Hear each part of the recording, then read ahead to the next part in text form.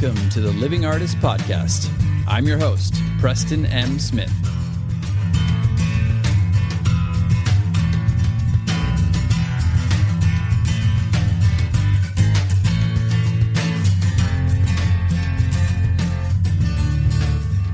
Hey, everybody. Welcome to the Living Artist Podcast. I'm Preston M. Smith, at PMS Artwork everywhere on internet land and socials. I want to thank you for landing on this podcast. Whether you're a professional artist, just getting started in the art world, a collector of art, or just consider yourself a creative person, this podcast has something for you. I like to think of it as a fun way to rant and talk to other creative people about living the life of an artist, surviving and getting ahead in the art world, and enjoying your life. But most importantly, not waiting until you're dead to make it happen. All right, let's get started.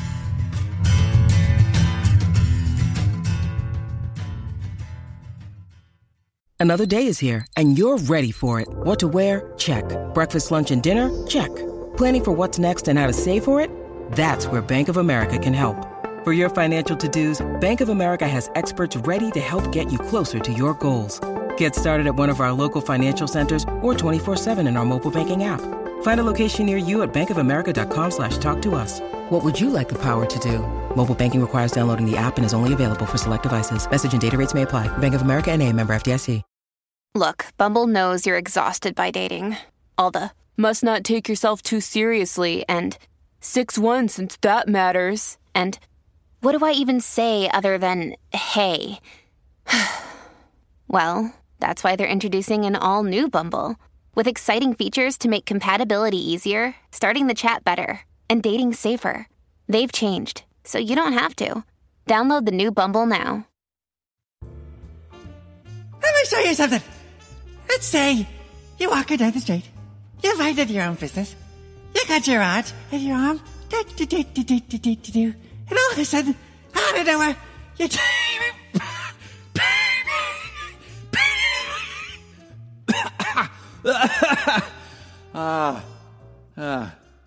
Welcome back to When Impressions Attack. Oh man, shout out to old Jim Carrey, Fire Marshal Bill on In Living Color. Some of you might recognize that. Some of you might have gotten that before I told you that. And you know what? You get a cookie. It's coming to you in the mail. But I was just thinking about the theme of the episode today, and I was thinking about Burn It All to the Ground, and Fire Marshal Bill came to my mind. So hence the opening to this episode. You know, I like to do all that crazy crap. But what does that mean? Burn it all to the ground. What am I talking about? Am I saying to set fire to your studio, get Fire Marshal Bill there to ignite the flame? No. What I'm saying is that we need to sometimes burn all of our preconceptions to the ground, which is, let's take, for example, what you think your path is supposed to be in the art world, right? Let's say you're thinking, let's say you're walking down the street. No, let's say that you are a person who wants to be famous. You know, you want to get your art out there and you really want it to be seen. You want it to blow up. You want to be showing in these blue chip galleries. You want to have these huge collectors. You want to be doing these big marketing campaigns, you know, all that stuff. So you think, you know, well, I'm going to just follow this path that's been laid out before me for decades and centuries even of going up through the gallery system, showing my work in gallery shows and, you know, getting in and hobnobbing with people and hobnobbing. I haven't used that one before. Hobnobbing with all the cultural elite and the bourgeoisie and getting your work out there and getting into collectors' eyes and making friends and making contacts and so on and so forth. Well, that's fine. You can do that. That's still out there. You can do that if you want to. Or you can take a match and...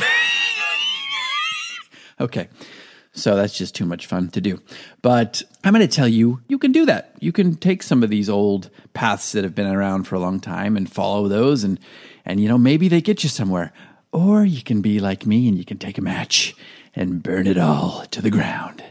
Yeah, I didn't really do that. I mean, I came up in school. I studied theater and fine art and, you know, I was in a band and did all this crap in college. And, you know, yeah, I did want to be a painter, but I also wanted to be an actor and I wanted to be a musician and I wanted to be a stand-up comedian and all this crap. But I did want to be a painter and I did come down to LA originally to be a painter and an actor.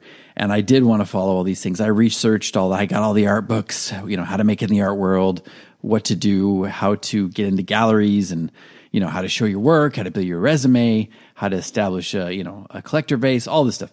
I did all that. And you know what? It was fine, and I'm glad I did it. I learned a lot about the art world, and I did a lot of shows. But what I found over time was that, it wasn't really taking off for me in the way that I thought it was going to. I was making sales. Like, I was grateful for it. I was making sales here and there in galleries and by word of mouth and people coming into my studio and friends and commissions here and there. But I was definitely not at the point where I was like, all right, I'm going to quit the day job and launch into this. Or I wasn't at the place where the Betty Parsons Gallery was going to pick me up and, take me under their wing and put me out there to all of the high-end clientele and, get into Life magazine. And if you get this reference, you'll know what I'm talking about. But that's not what happened with me. And that's fine. It was good. It was like I had to stumble, I had to fall, I had to find my own way. It took me a while. But what I'm saying is we can take these preconceived notions, the preconceptions of how we're supposed to go and the path we're supposed to go on and all the art books we've read, because sometimes they give you a little bit of anxiety, like, oh, I'm not doing what I should be doing and I need to follow this path. And sometimes they can be a distraction. I do think it's important to get out there and to see what works for you and to have trial and error and to get into shows and stuff like that just to get a feel for what the art world's about. But I also think that if your end goal is to get your artwork out there in the public eye and to really showcase your work and to sell it and, maybe even to become famous, well, there's a lot of paths to do that. And I think a lot of people, just like in the tech world and, in the entrepreneurial world, it's like the people who always make a name for themselves, it's like they took their own path, they forged their own path, they did different things. They threw away the manual. A lot of those people dropped out of college and didn't even get a college degree, and they ended up forming billion-dollar companies. I'm not saying that you need to drop out of college or do any of that. What I'm saying, though, is don't be so tied into what you think you should be doing. Take it as like a blueprint, and then find wiggle room within that to kind of go, I want to explore this and I want to do this. And now with the internet, we have so many different ways to get our work out there. And as you know, my career kind of opened up when I started to take more of the power back and I started to get my stuff online more. And, ironically, I sold more in galleries when I was doing that too. But, it was just because I kind of forged my own path and I found a collector base and I got my work out there in a unique way that I had control over. And that started to gain momentum and I started to make sales. And then when I started to make sales, other people started to notice and all those other pieces kind of fell into place. Now, I'm still doing it. It's not like I'm retired. I'm still having an art career and I'm still building that art career and I'm still, trying to get bigger and bigger and better and, bigger, faster, stronger and all that. As everybody listening to this it doesn't matter what part of your career you're in, you're always trying to get better and advance and make gains. So that's great. But do you have to just, go through the gallery system and do this show and do that show that other people have done and get in this gallery and have this rite of passage? I don't think so. I remember when Clubhouse was a big deal back in the day. I know it's still out there, but I haven't been on Clubhouse in ages. But I remember during COVID, Clubhouse was a big thing. And we did some rooms and I did some stuff with Alejandro Castañón, and he's an old interview that I did here if you want to check that out. But we led some rooms and stuff, and we'd have people coming on there, and they'd be like, galleries are dead. This was at the onset of NFTs, and everybody was really excited. They're like, galleries are dead. You don't need to show in galleries anymore. And look, I think that's extreme. I don't think that's necessarily true, that you don't need to show in galleries ever, or galleries are dead. Galleries are dead. Long live the gallery. I don't think that's true either. I think all of these extreme point of views are wrong. But what I'm saying is, yeah, you can find your own way if you don't want to be in galleries. Like, for example, I've done so many gallery shows. I've been in hundreds of them. But I also, this last year, I think I've only been in like one or two, maybe, through Shockbox. Now, I've done other behind-the-scenes stuff working with Shockbox and facilitated a lot of shows that way. But as far as just showing my work, and I've had the chronic pain situation, all these other things going on, and it's been one of those things where I've made a conscious decision to not show my work as much, but I haven't shown my work as much in galleries, and, my sales are still working out. Like, I'm still getting my work out there in certain ways. I'm still getting opportunities to do other things. I still have avenues to get my work out there. It's like in the Basquiat movie, the art critic, René, I can't remember his last name right now, but he wrote, "It's the artist's job to get their work in the public eye." And I think that is very broad. That doesn't mean get it in a gallery, do these art fairs, keep building your resume, get into this one, have an art dealer that takes you on, or a manager or somebody who's going to facilitate your art sales, give them a percentage, and then you're off to the races. You're off to the races, kid. Let me show you something.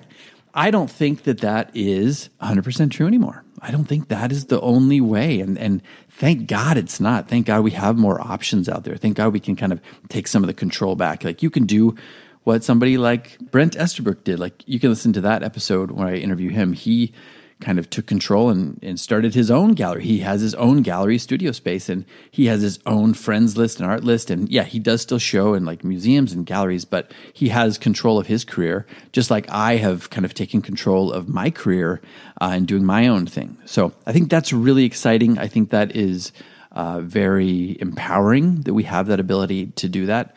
So how do you get started with this? Well, if you're listening to this podcast, you've probably already gotten started on this. You're probably already trying to figure out your path and do some trial and error and stuff like that. So I would recommend, yes, do the galleries, read the books if you want to, listen to the podcast, but also get out there, listen to some other stuff, like listen to some podcasts that are not in the art realm only. Like I listen to a lot of different stuff. I listen to doctors and science podcasts and entrepreneurial podcasts like the Tim Ferriss podcast. And I listen to motivational stuff and, audiobooks, and those give me some different energy and they give me some different ideas to approach my business in a different way. It's like, well, look, this works in this field. Why couldn't this work in the art field? That's a good place to get started, to just expand your horizons a little bit and to go, how can I think outside the box and do something different and not just follow the path that everybody else follows getting into the art world?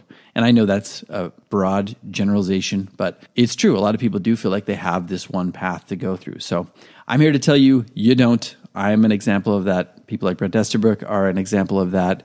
There's a lot of people that are examples of that. Paul Rustan, a lot of people that I've interviewed here, a lot of people in the art world, and there's so many different ways now to take control of your career. So this is just me throwing it out there. How can you find a way to cut your teeth in the art world, try some of these things, but also forge your own path and forge your own unique path and find different and unique ways to get your art out there into the public eye?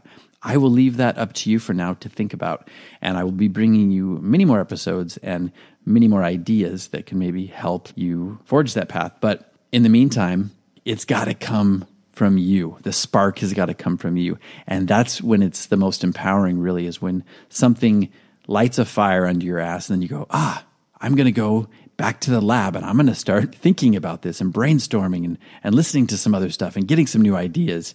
That is always very exciting. And of course, always you got to do the work. You got to be creating artwork and getting a body of work. But if you have that, if you are creating and you're trying to get your art out there, then now's the time to think of some unique ways to get it out into an area that maybe other people aren't thinking about, or in a way that people aren't thinking about. So that's it for today, everybody. Hopefully this has been inspiring, and I will catch you on the next episode. We're going to have some interviews coming up. I have been still convalescing and getting better in certain ways, so I haven't really been doing a lot of interviews at the moment, but I will be bringing some more back soon. And in the meantime, hopefully you're getting some motivation out of these little mini episodes. Take care. Be good to yourself. Be good to everybody else out there. Stay creative, and we'll see you next time. Bye-bye. Oh, good. You're back. Let me show you something. Let's say you're working in your studio, and you got the blowtorch, and you got the turpentine, and you're working away, and you know what you're doing. And oh, God! Be safe out there, kids.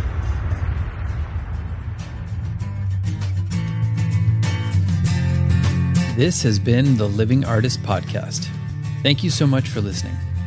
I just want you to know that I appreciate you being here, and I'm grateful to be in your ears. Your art and creative life on this planet is meaningful, so thank you for sharing it with me. If you like this podcast, whatever platform you're listening to it on, please subscribe and share it with your friends. You can also leave me a positive review to show your support. This helps me to reach more people with the algorithmic magic and keep the show going strong.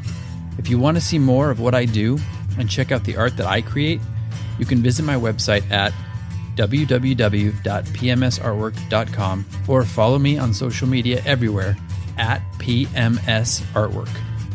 That's it for now. See you back here next time.